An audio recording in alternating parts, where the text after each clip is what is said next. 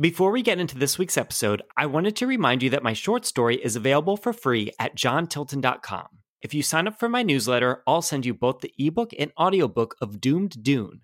In this middle grade adventure, a girl named Melina travels to a forbidden landmark guarded by tyrannical robots. But her life turns upside down when she discovers the true reason it's off limits.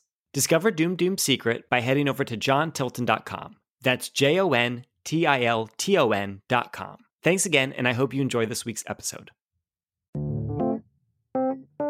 Welcome to Cause of Craft. I'm your host, John Tilton. Why do we create? Where do our ideas come from? What does our craft say about us? These are the ideas we explore here on the show. Each episode, I interview a different guest, from writers and painters to musicians and filmmakers. Together, we investigate the creative process and the reasons behind why we create. My guest this week is Ashley Wellman, an author and the owner of the Amused Gallery in Eureka Springs, Arkansas. We talk about what goes into producing a quality book, finding a creative process that works for you, and of course, the reason behind why she creates. If you enjoy this podcast, please consider sharing your favorite episodes with a friend. It really helps the show grow, and I appreciate your support. I hope you enjoy this week's conversation. Thank you so much, Ashley, for joining the podcast. It's great to have you on the show. Oh, thank you, John. I'm so excited to be here. You have an interesting story with how you got involved in all these creative things that you do. Can you share with us a little bit about that journey? Oh, I would love to. Okay, so my journey is definitely one with a lot of twists and turns. I've always been a creative human being. So my poor parents and brother were subjected to reenactments and my own interpretation of like the whole Wizard of Oz film in the middle of the living room growing up. But there came a point where that creative dream was kind of shunned and said that that's not really a career that you can chase. And so I went the very traditional route of pursuing higher education, and I actually achieved the getting my PhD in criminology. And so for almost 2 decades, I've been a professor teaching criminal justice and criminology to college students and working with survivors of crime and doing that very serious focus in my life. And then in 2018, my whole world kind of switched upside down. I lost my best friend and husband to a pulmonary embolism. And at the time, I had our daughter who was 4. Her name is Reagan. And in that moment, I knew that my career and everything that had really been critical in my life for defining who I was didn't matter anymore, because my role of mom and wife had very much shifted. And so I'm grateful because a dear friend of mine actually looked at a picture of my daughter dancing with her very best friend, who was a cute little posable skeleton. And he said, I don't know what it is, but you need to write a children's book about Reagan and her best friend, Fresno. And it needs to be something that makes her magical in the middle of grief, right? That allows her to kind of feel special and to shine. And I thought, I have zero business writing a children's book given what I study. And 2 days later, I had a manuscript in my hand and shared it with this friend. And he so brilliantly connected me with his son, Zachary Thomas Kincaid. So that's Thomas Kincaid's nephew. And Zach became my very first illustrator of The Girl Who Dances with Skeletons, My Friend Fresno. This was kind of this whim. It was just a gift to my daughter. I wanted to hold it in my hand and say, I did this for you. And COVID hit. And I remember thinking, what am I doing? You know, my life has changed so much. The only thing that's really made me smile is this children's book I've written. I was in the process of writing a young adult novel with Patrick. And I said, I feel colors. I feel alive. I feel magical when I'm creating. So, John, I quit my job, drove in to the middle of Eureka Springs, Arkansas. I had never, ever visited Eureka Springs, rented a shop with zero clue of what I was going to be doing. And then I said, well, I'm stuck. I'm going to quit my job and chase my creative dream. And what does that look like?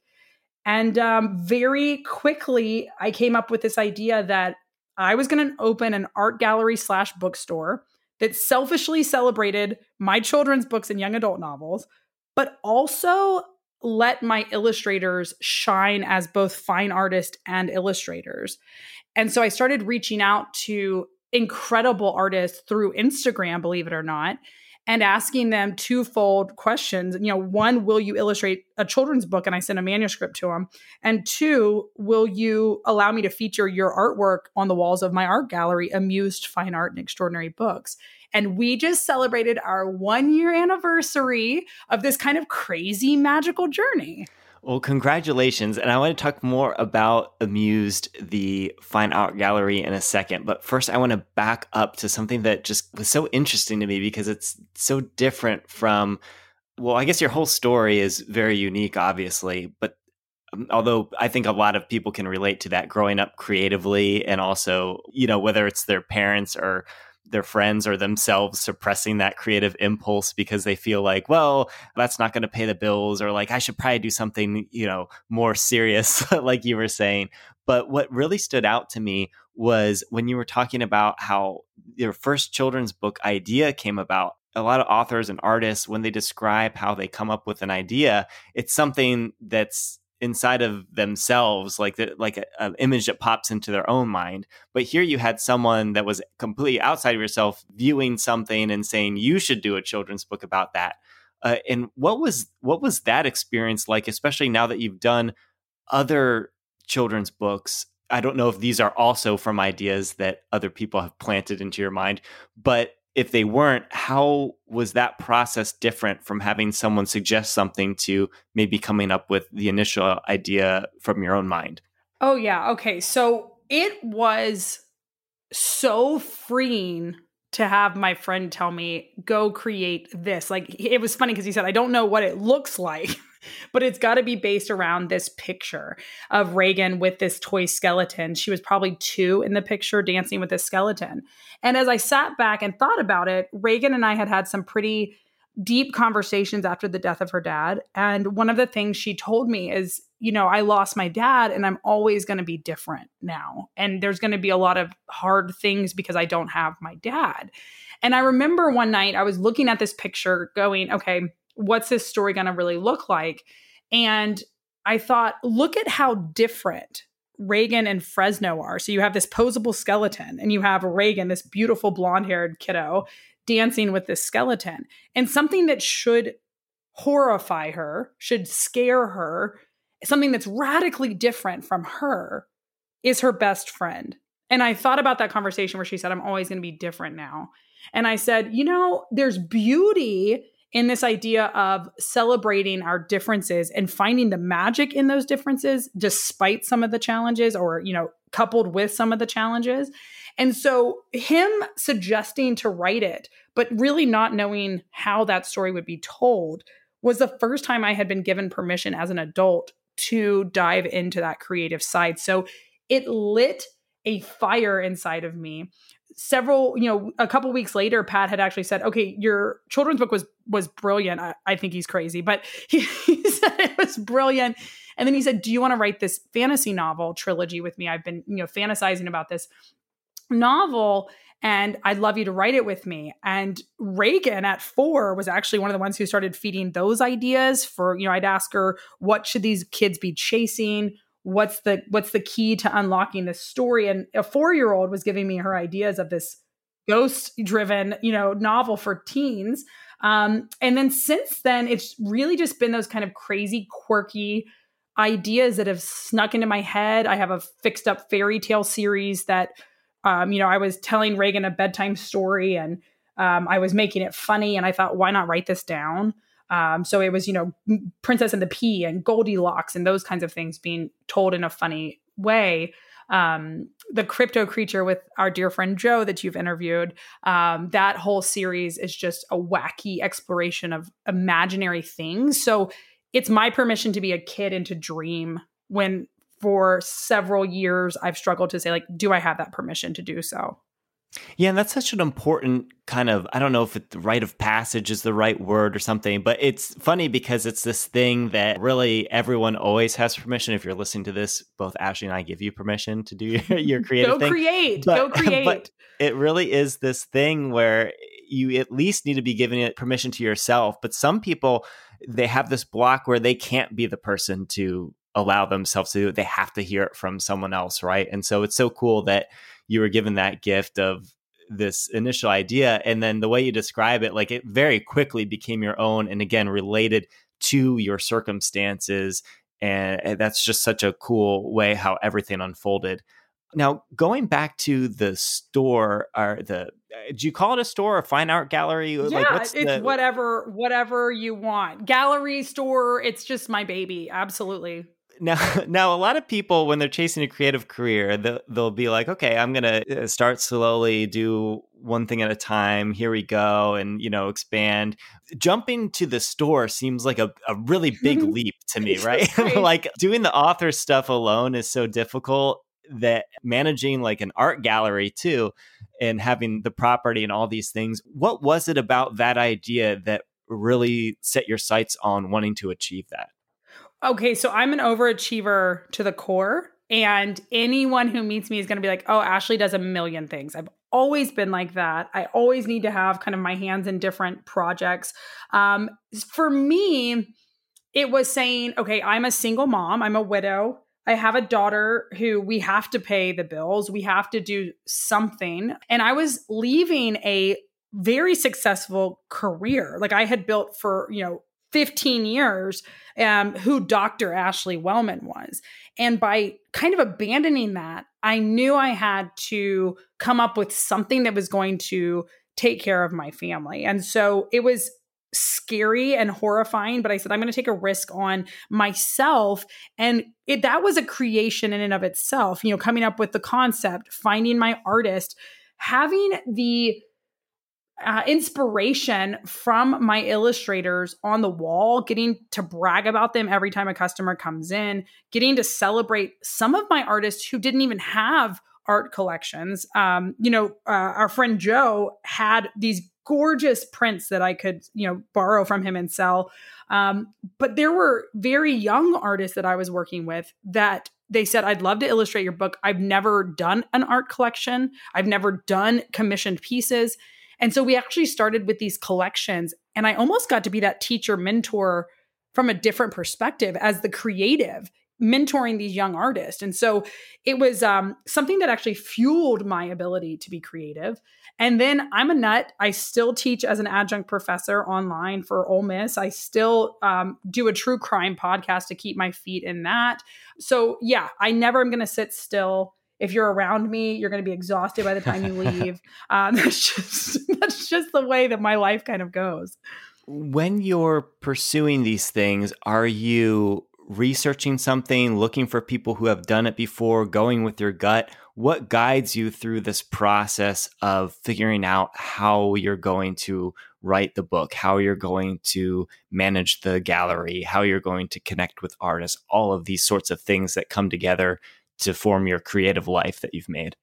There's a mix of that. There's a mix of following my gut. I made a promise to myself that I'm going to trust myself to go down this road. And when I feel it, I'm going to jump on it. And, but I do that with restraint. I have a lot of amazing friends. I have a lot of amazing kiddos in my life that are amazing resources for me. I have Pat's been an amazing business mentor. When I got started with the shop, I've been able to kind of do it more on my own now. But there have been a lot of both business and creative mentors in my life who have said, here's what I've done, but that doesn't always work. You know that, John, right? Like whatever someone does in their store, in their book, in their path doesn't always work. So I remember a lot of artists and authors talking to me about, you've really got to go the traditional publication route, like that's how you're going to get big and successful. And I thought, I don't even know if that's my goal, but I'm going to hold that book in my hand. I'm going to do it myself. And I have a warehouse of all of my children's books. So like the riskiest way you could go to pay for your books, to have them in your hand, to be the one responsible for selling them. I've really kind of taken ownership of that. And I think part of that's a trauma response, right? Like having control of my surroundings and creative capacity. But the other part of that is I'm confident that if I believe in it, it's going to work. And so I just keep that faith And then I turn to really smart kids to read through my books with me, to give me suggestions. My partner, my parents, I ask everybody. And then I kind of sit back and I take what I need from each conversation. As someone who's aiming for the indie published route as well, I resonate a lot with that kind of the control aspect too, where not as much as like being controlling about how everything is, although maybe that's part of it too sometimes, but just the idea that you're kind of more in control of your own destiny, because if you're going traditional, it's this layers of getting yeses, right? Like you have to get an agent to say yes, the publisher say yes, and then the marketing team be like, oh, out of all the ones that we've purchased, this is the one we're going to give the big budget to.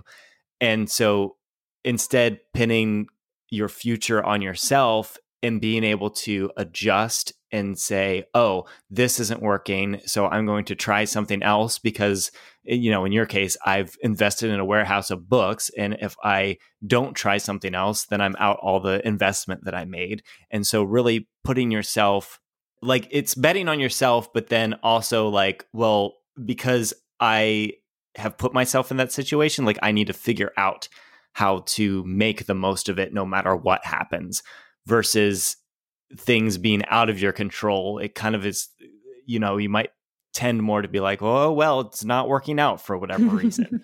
That's exactly right. I mean, you really are. You're taking a risk on yourself and then you have to make it work. There's just kind of no option.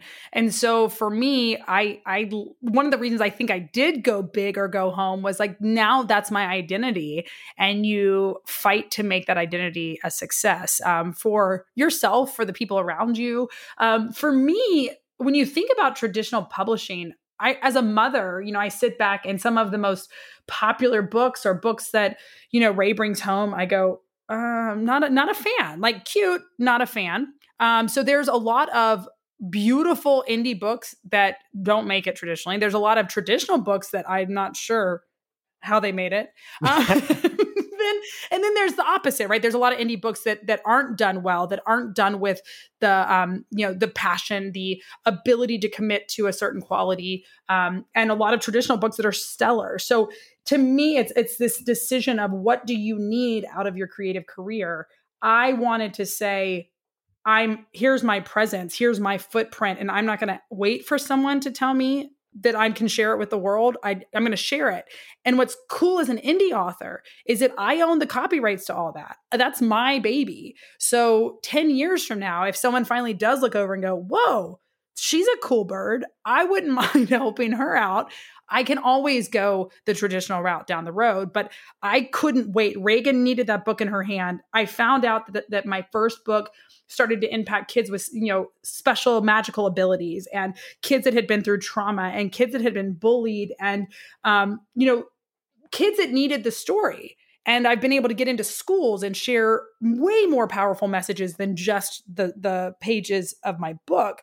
So I wanted to say, here I am, world, and I'm willing to financially risk that. And then, like you said, I mean, I said, I'm going to open up a store and then you're forced to see my books. So it's been this kind of fun journey in that direction. And I really agree with that. You know, you breaking down the different, there could be good and bad indie books, and there can be good and bad traditionally published books. And it's not necessary. Like, I think 10 years ago, it was like, oh, if you're indie, you did, you know, it's because you couldn't get traditionally published. But I think today, most people see that that's really not the case. And it's really taking a look at the actual product itself and deciding if it's something of quality or of worth or has some sort of merit that's worthy to them. And so for you, what is it about a book, whether it's what you put into your own work or when you go to the store and pick out something that you didn't write for your daughter, what goes into that decision? Like, what are you looking for, or does that change every time? It might depend on what we need at the time in our home. But one of the things I look at when I'm looking at books is really the time and the effort and the quality that goes into it. Like, I knew the moment that I was going to pull the trigger, it was going to be a hardcover book with a dust jacket, with the thickest pages you could do, you know, like high quality paper. It felt good in your hands. It felt like someone had invested time and money I hired editors. I did all of this work to say, this is going to look like it should sit next to Where the Wild Things Are, or it should sit next to, Love You Forever. Whatever my goal was, I wanted my books to look like someone paid me to publish them. And so I encourage a lot of indie authors who come in the shop and they're talking to me, I said, this is a labor of love, and it's something that you really do have to take a risk on your family and yourself with, whether it's using, like a GoFundMe or a Kickstarter or things like that. If you don't have the ability to invest big in the front, you want to take the time to make that book quality, because you're not supposed to judge a book by its cover, but you do. And the illustrator you pick, the way the story bounces off the page from that very first cover, from the way when you open the book and you read that first line, you're hooked. I mean, those things matter. And for me, I make sure that there's like a little blurb on the, inside front cover that says, this is basically the message your baby's going to get. So for me, that first book, when you open it up, before you even turn the first page, it says, sometimes our greatest friends are the ones you least expect. So it's this concept of celebrating our differences and loving people who may not look, think, or act like us. And so parents know, wow, this has a message that can translate to a lot of things my baby needs. So I'll have someone pick the book up and they'll say, oh, my child has Down syndrome, or my child is autistic. My child really struggles with bullying. I think this could be a great fit. They know that right off the bat. So when I'm shopping, I do the same thing. I look immediately at that book and I'm like, oh, this is cute. This is funny. This might inspire her to be creative or quirky. Oh, this celebrates a child with unique abilities. Oh, this story, conceptualizes these animals, but they're really talking about acceptance and, embracing others, or whatever it is. I'm looking instantly. I need to instantly know why that book's magical. And so looks do matter. Knowing very quickly what that book entails and being able to kind of capture it from the cover inside, in is really important to us. So we shop with our eyes and, pick up books that we go, there's going to be some magic in here. You can just feel it. There's certain books you pick them up and you go, ooh, this one feels magical. Well, you're speaking my language here, because I'm in kind of the home stretch phase of doing the final preparations for my first novel. And on the whiteboard of things that I have to keep in mind, I just, now this is subjective, but it goes to the aim that you're talking about and the aim that I have, where it says, create the best book so that wherever your book is, it's the best option. Mm-hmm. Now that's mm-hmm. subjective, mm-hmm. but it's the aim that, like, okay, someone sees it and it's quality. And then under that, I have, in what category? There's story, editing, cover, blurb, character, and message. That's what makes a good product, a good book, yes. Not that it came from Penguin, No, exactly. And that's like with my novels are so different than kids' books, right?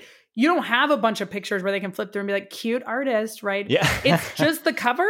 So for me, I invested heavily in a cover illustrator, someone who was going to capture what I wanted. I took it upon myself to present that artist with 10 different ideas of, this is what I'm looking for. I love this cover. I do not want it to look like clip art. I do not want it to look like a, augmented reality character. This is what I want. And so I was able to work collaboratively with the artist who did the cover art. And then it becomes very important, because if you pick it up, because the cover's pretty, the first thing that person does is they turn it over and they read the blurb on the back. There's things you just can't sacrifice on when you want your book to soar. You've got to, editing matters, looks matter, all of those things. And you want to really shop it with friends and family and people who may be more honest than friends and family, and say what works, what doesn't. Like I had, I think, 20 beta readers for my novel. And I asked them, I gave them a worksheet and I wanted brutal honesty. What character doesn't work? What character was your favorite and why? Is there any chapter that needs to move? Any events that don't make sense?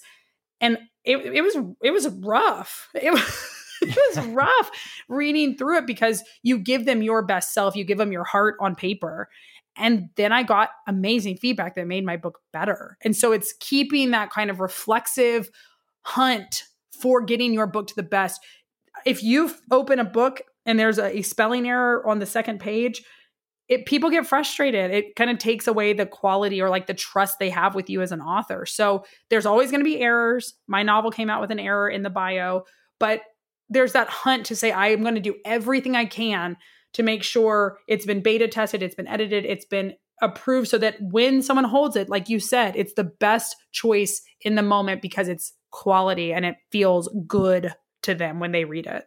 It's so important with the beta readers too, because they're helping you make sure that you translated everything right, because you have something in your heart that you're expressing on the page, but you imagine everything that you were putting down on the page. And so you have that extra help in your mind when you're reviewing it to be like, well, this is how I saw it. So having that phase of having other people read it is a great way to verify that what you're trying to get across is actually coming across, which surprisingly is often not the case. And Yes. like you said, it's a frustrating experience, but then you have to really listen and figure out what to do. So that's cool to hear the similarities in our process there. So with everything you do, so running the gallery, writing books, selling books, and still doing the professor things, this sounds like a wild life, which you already have described. There's a lot of chaos. But how do you determine what you're working on in any given day? How do you find the focus to both concentrate on doing each thing well while still juggling so many plates at the same time? Okay, so I'm the worst mentor as a writer. I'm a chaotic, manic creative. So I do this thing where, one, I procrastinate big time and I'm like, oh my God, I just can't. It's too big of a deal, and I build up something as easy as like reading through the children's book for one last edit, or, looking at the illustrations in order. It's like, oh my God, I just can't. And then all of a sudden I get this huge burst of, I have to, like, it's do or die. I'm ready to pull the trigger and I create magic. And then I'm completely depleted and I won't open anything creative for days, weeks, maybe a month. And then all of a sudden I'm back at this kind of burst of productivity. So, I had the amazing gift to go to the writers colony here in Eureka Springs for 5 nights and to write without babies, without, having to be responsible for other things, close the shop. And I wrote 10 chapters. But I will tell you, I've only written 1 since I went there 3 months ago. So it's these bursts of permission to write, permission to create. And I am balancing, like 5 or 6 creative projects at a time as a writer. So each illustrator is at different stages with me. Each manuscript's at different stages. So sometimes it's like, well, today I'm just going to go through the 3 that need grammar editing. And then I'm done. And I really have to file it away and wait for that energy to come back. Because for me, I'm a pure emotional creative. So even when it's just looking at the illustrations, there's something that's almost invigorating and exhausting at the same time. I don't know if that makes sense. Yeah. Yeah. But I get exhausted creatively. And then I have to step back and go, like, it's just not going to happen today. And that's okay.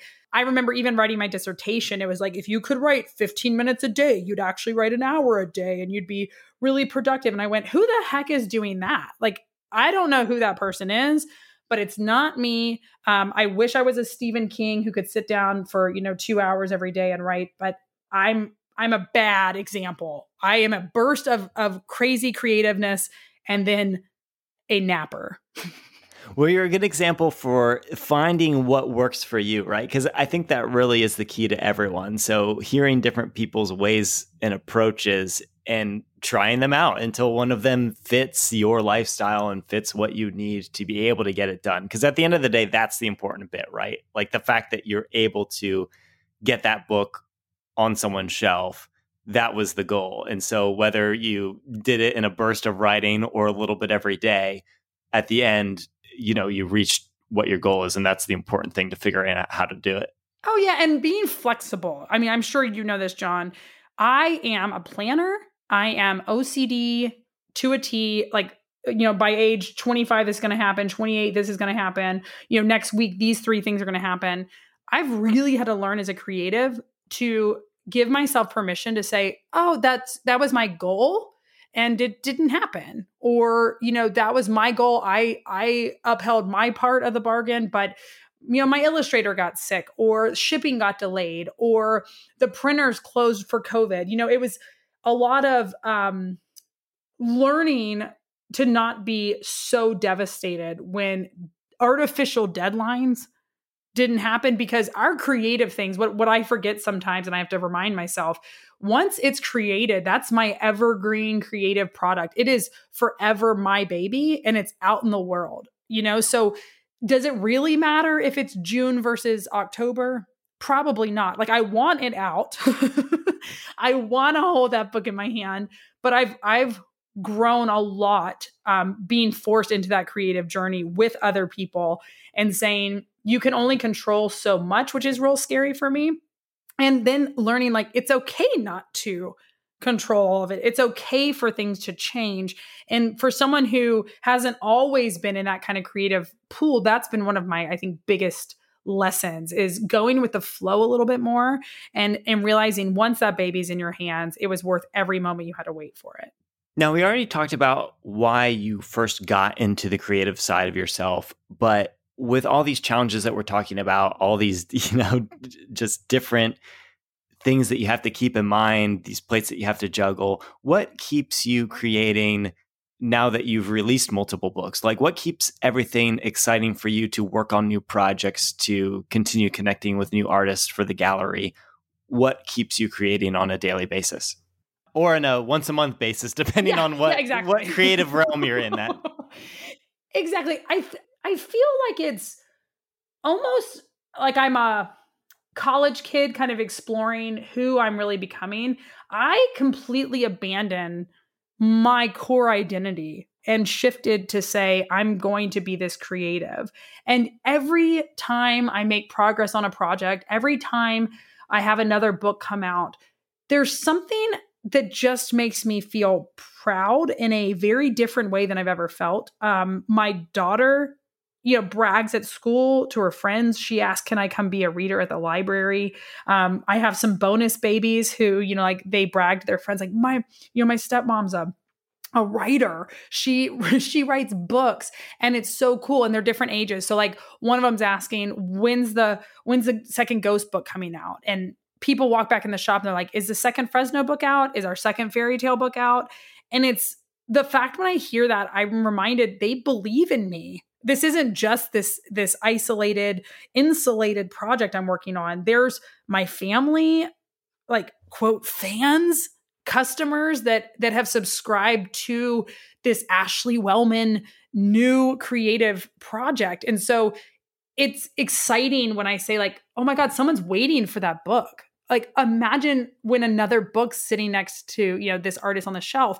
And then for me too, as a business owner, when I tell people, every artist in the store is an illustrator of mine, and I'm bragging about them, I want them to see the fine art juxtaposed with the children's book, because for several of my artists, they're actually quite radically different. To see a creator create such a vast presentation of materials, like their illustrations opposed to their fine art, it's neat. And it's a really cool experience for a creative lover. And so for me, it's saying, okay, I want to be accountable, and I want to make my family proud. I want to make myself proud. And I want to uphold the promise I made to customers who have blessed my family. And, come back, and there's going to be another Fresno book. There's going to be another Fixed Up Fairy Tale book. There's going to be a book 2 and 3 of the Ghost novel. Now I have people who are waiting for that. And that seems crazy.